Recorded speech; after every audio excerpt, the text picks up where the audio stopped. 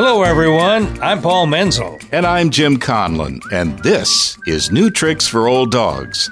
Our podcast features the many ways us older folks howl at the moon, odd news items you don't normally hear about, and conversations with other old dogs who are growing bolder, not older. So if you got 25 minutes or so, grab a cup of coffee, pull up a chair, and join us. In this episode, the old dogs ramble about the chances of being replaced by a robot. We acquaint you with a new gadget from Amazon that connects your glasses to the internet. We explain how you can trade a hairpin for a house.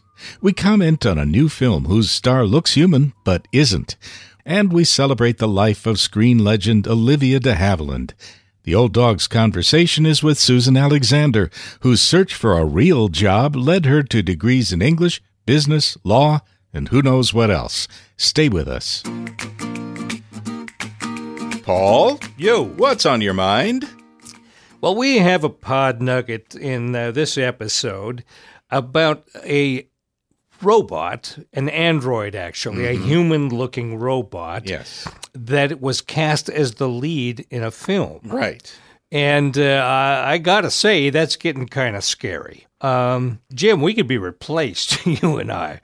They've had robots in manufacturing for a long time, but Sure. they don't look human. They are usually designed to do a specific task in a manufacturing process. Yeah. Well, this seems to be different, right? Oh, yeah. They designed this robot to look as human as possible. And because of artificial intelligence, the knowledge of this robot is cumulative. It's getting smarter, whereas you and I are not getting smarter. We're getting foggier. Does it bother you at all? Oh, yeah, quite a bit. Well, there's two factors here. One is to mistake a robot for a real person can be very scary when you are interacting with someone you think you can have a relationship with, and it turns out not to be the case. But the other thing is, it hits closer to home, is you as an actor, me as a voice actor, we feel like we can be replaced. And it's certainly easier these days to replace a voice with an artificially intelligent voice than it is to replace a whole human, especially on stage.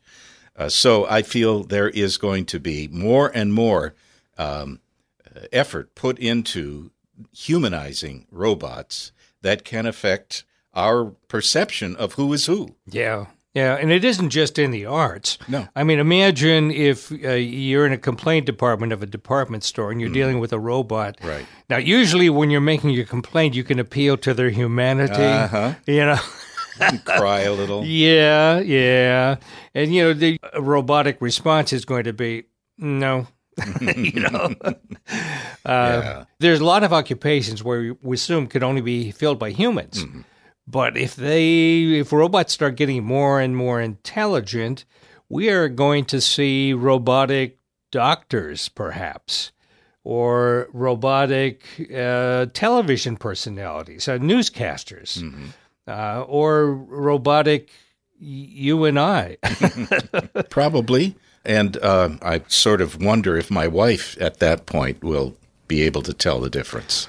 Yeah, or want to buy a younger model. Boy, we're going to get in big trouble for saying that. We are. We can't let our wives listen to this episode. Nope, that's not going to work. Are you ready for eyeglasses that are connected to the internet?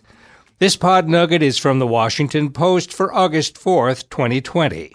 This latest intrusive consumer item is Echo Frames from Amazon, which features their virtual assistant, Alexa.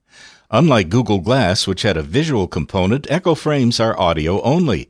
They have tiny speakers and a microphone which allow for instructions from you to Alexa and nearly non-stop chatter back. Alexa voices all notifications from the apps in your cell phone, so you get announcements for Outlook activity, email, alerts, battery percentages, the weather, phone calls, and, who knows what other apps you have on your phone.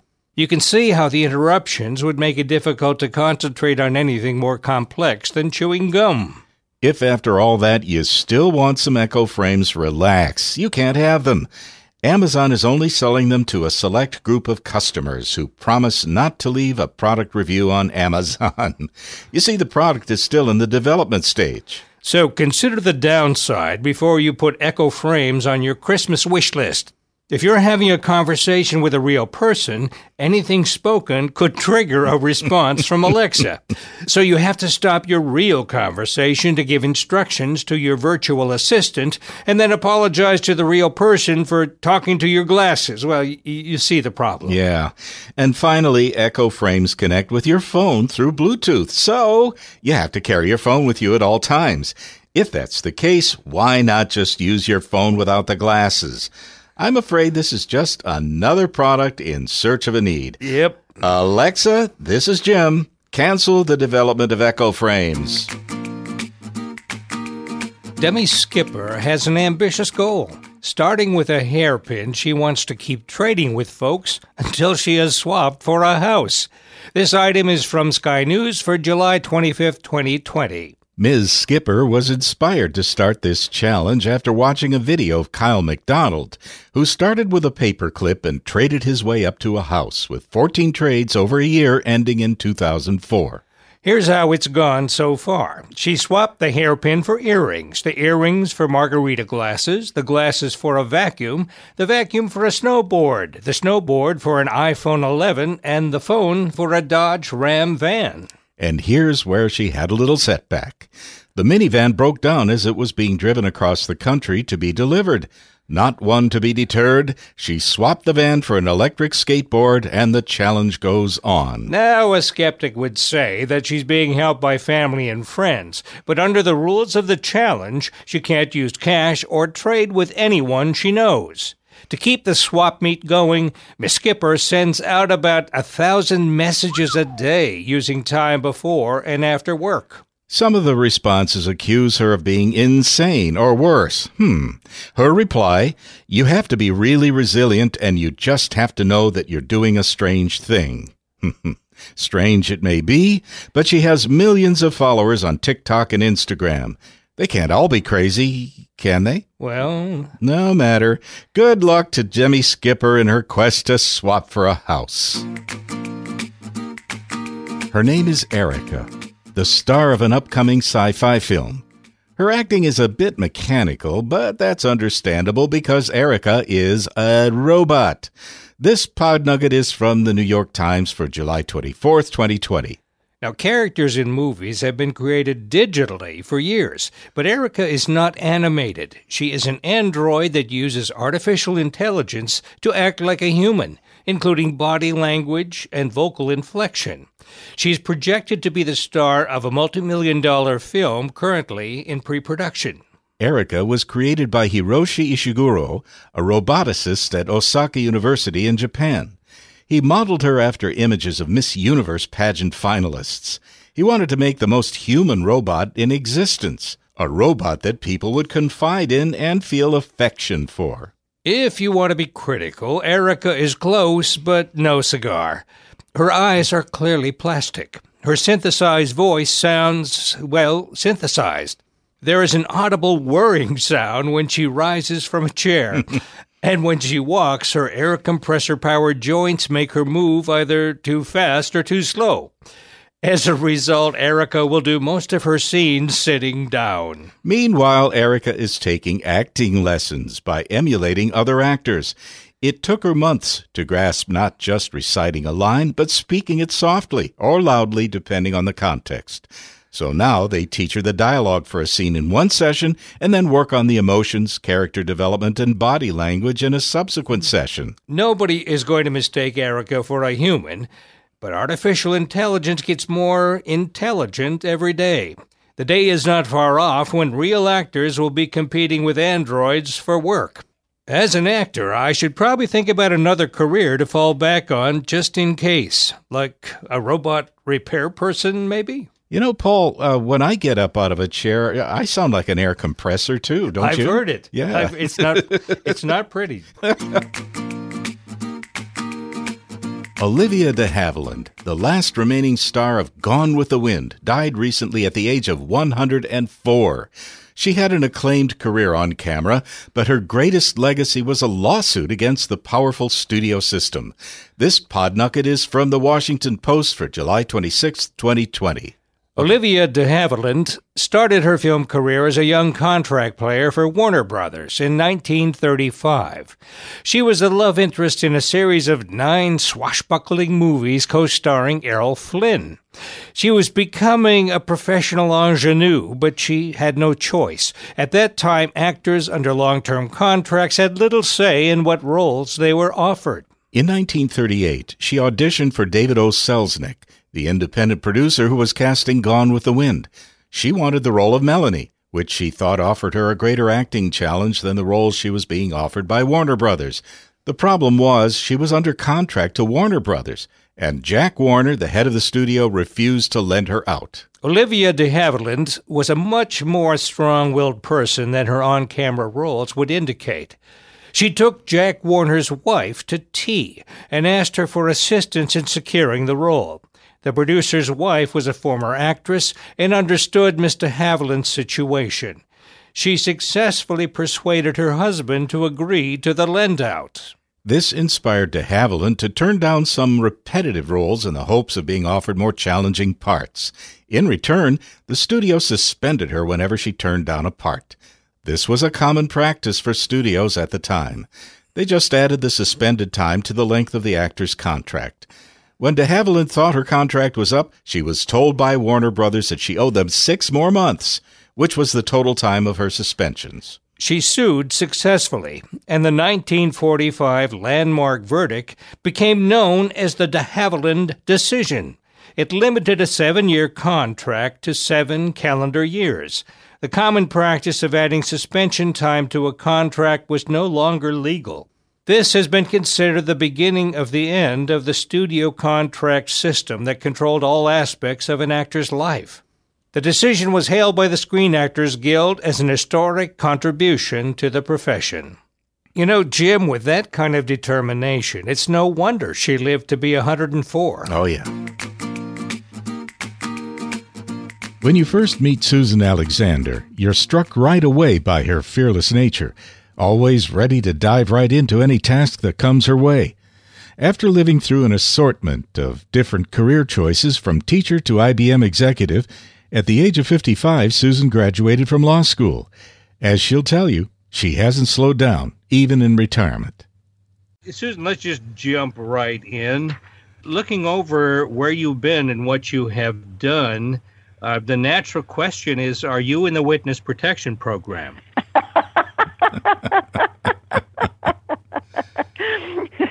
Maybe, but not to my knowledge. Okay. You've had some fascinating careers. I'll tell you what, start out. Can you just kind of take us quickly through your path from being a teacher to ending up as a lawyer? Yeah, I probably can. I taught for 6 years and got a master's in education because I didn't think an English major would be hireable by anyone. My husband was getting his PhD in mathematics at Berkeley, so I moved out there and taught school for 6 years. And then we moved to Austin because that's where he finally got a job with a possibility of tenure. He taught at the University of Texas, and I looked around for things to do, and John's brother had married a woman, and he and his wife had both graduated from Harvard MBA program. And I thought, well, maybe I could go to UT and get an MBA. So I did. And when I got out, I looked for jobs in Austin only and finally found one with IBM. I showed up for my interview in a very loud print red dress, as I recall. Okay. Not exactly typical interview attire, but they hired me. And so I worked for IBM for 16 years, and I really enjoyed it. I became somewhat of a technical person, but finally they promoted me beyond my ability. I tried for a year being an assistant to a very high executive at the IBM plant and decided it was not for me. But then I finally got an offer to retire because they were downsizing, and I thought, oh, you know what, maybe I should do that because I have 2 little girls, and I've never been a stay-at-home mom, and I've always had this angst about whether you should or shouldn't stay home, and so I'll try being a stay-at-home mom, and I took their retirement plan. At the same time, my husband decided to do his own thing, too. So in our style, as he frequently joked that we were professional malcontents, he found that he could start his own little software company, which he did. And finally, because money was very tight, I started looking for a real full-time job and found one with a textbook publisher in Austin, Holt, Reinhardt, and Winston. And I ended up being an editor for English grammar textbooks. Just a wonderful job. But it was a contract job, and so every 6 months you were up for renewal. And I talked to a woman one day just on a chance conversation who was quite a bit younger than I, and she said that she was going to try to go to law school. And I thought, my dad always wanted me to be a doctor or a lawyer. Maybe I should think about it. Now, admittedly, I was 52 years old. And it was kind of late to be starting. But I took the LSAT. In fact, I did really well on the LSAT, and I finally got into the University of Texas Law School and graduated when I was 55. And that was the same year my older daughter graduated from high school. And then I started looking for a job as a lawyer, which turns out to be pretty tricky when you're 55. Not many people want to hire someone who's just out of law school at that age. But I got lucky. I found a startup company that wanted to hire me, but I told him at the very beginning, I said, if I find a real job, I'm going to take it. And sure enough, I did find a real job. He was very nice about it. The state of Texas had an opening at the Legislative Council, which is the support organization for the Texas state legislature. And so I was a lawyer there for 16 years. And that's so you were in charge of drafting language that common people can't understand? Is that what your job kind of was? We made a big effort to write in plain English, but yes. Susan, I got another question. I want to go back to the very beginning. As you were in San Francisco during the late 60s, is that right? That is right. That is right. It was a strange time. Yeah. Yeah, and a great music scene, too. Yes, there was a lot of music. We were so poor, we couldn't do anything except, free stuff mostly. But we went to one concert, and it was so loud I couldn't stand it. So we didn't go to any other. Yeah. It hurt my ears. I don't know how people stand it, really. Anyway, well, I like the music. They go ahead and lose their hearing. That's how they stand it. I guess. Yes, we were there at a very exciting time. But it was also, in spite of the unrest because of Vietnam, the protests didn't seem to me as violent, maybe, as they are now. It was a different kind of protest, and it was all mixed up. It was free speech and free love and flower power. So it's a good thing it was all free, so you could afford it. You could afford it. Yes, absolutely. Well, that's just fascinating. I was going to ask you, Susan, what made you keep on veering from one direction to another, but it's obvious that you were pursuing not just a matter of geography and chance, but things that you really loved to do, and you found a way to do them. I'm wondering if there is still that kind of luck, if you're still riding that wave right now in retirement. I am, in fact. It's funny that you say that, because when I was 12, I had this dream of being a concert pianist. I was pretty good for a 10, 11, 12-year-old kid, and my teacher thought I was the best student she'd ever had, and she was just wonderful. Her name was Gladys Simon, and when I was about 12, my dad took me to hear Van Cliburn play, and I admitted to him that I wanted to be a concert pianist like Van Cliburn. And he said, "Oh, you'll never make it." I didn't have the drive to be perfect that he thought a pianist would need. I didn't want to practice to make it perfect. I just wanted to make it sound good. But I continued to play because I enjoyed it. I continued to play throughout my life. And here at Brazos Towers at Bayou Manor, there are several other women who play the piano, and we've sort of started a series of little concerts. So I get to play concert piano, and I get to accompany sing-alongs, and I'm really getting to be the pianist that I wanted to be when I was a kid. So yes, I'm enjoying it. So you need to find yourself a bar where you can entertain nightly. As long as there's no smoking. Well, there's the problem. Yeah. Well, you know what? That's an opportunity to pull out that flamboyant red dress. Which I no longer have. Oh. Yeah, I'm sure IBM made you retire it. Susan, you were at IBM during a very exciting time in IT, and that's the advent of the personal computer. Yeah, that true. progression of a computer taking up a whole room to everybody having access to computing power. You got any observations on that? It was exciting. I don't think we knew what we had. You may recall that when they first invented the computer, some famous man was quoted as saying, well, the world might need 5 of these. Who knows how many millions of computers are out there today, especially if you count all the little ones that are built into things like your cell phone, which is probably more powerful than the first computers I sold. It looked like a little desk and had a little screen that would display 6 lines of text. It was green. You had to be pretty strong to port that computer because it weighed about 55 pounds. So. Do you subscribe to that conspiracy theory about computers ganging up on us? Not really. No. Good.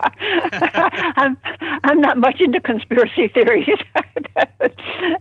Turning back to a bigger picture, to step back for a moment, and you had talked about how things have changed, and what do you think is the most important life lesson you've learned from everything that you have attempted and achieved? Well, I think it goes back to something when I was first hired at IBM. A really nice gentleman was giving me some advice, and his advice was be flexible, play to your strengths, and have fun. And honestly, that little bit of advice is sort of perfect, I think. You do have to be flexible. You have to be willing to try something different, and you can't be terrified. I remember people thinking when I went to law school at my advanced age that I was crazy, that what if it didn't work out, blah, blah, blah, blah. And, that just never occurred to me that it wouldn't work out. I was an optimist. And, of course, I had opportunities that life doesn't present to very many people. I had a supportive family. We didn't have lots of money, but we had enough money. And my daughters were excited that their mom was going to law school. Not everybody's mom goes back to law school. So it was exciting. It was fun. And you can do other things. You just have to sort of jump out there and try them. Like what you've been hearing? How about sharing the joy with your friends? We can always use more listeners. All our episodes are available on our website, www.olddogspodcast.com. And there are a lot more episodes on the way, so stay tuned and keep howling at the moon.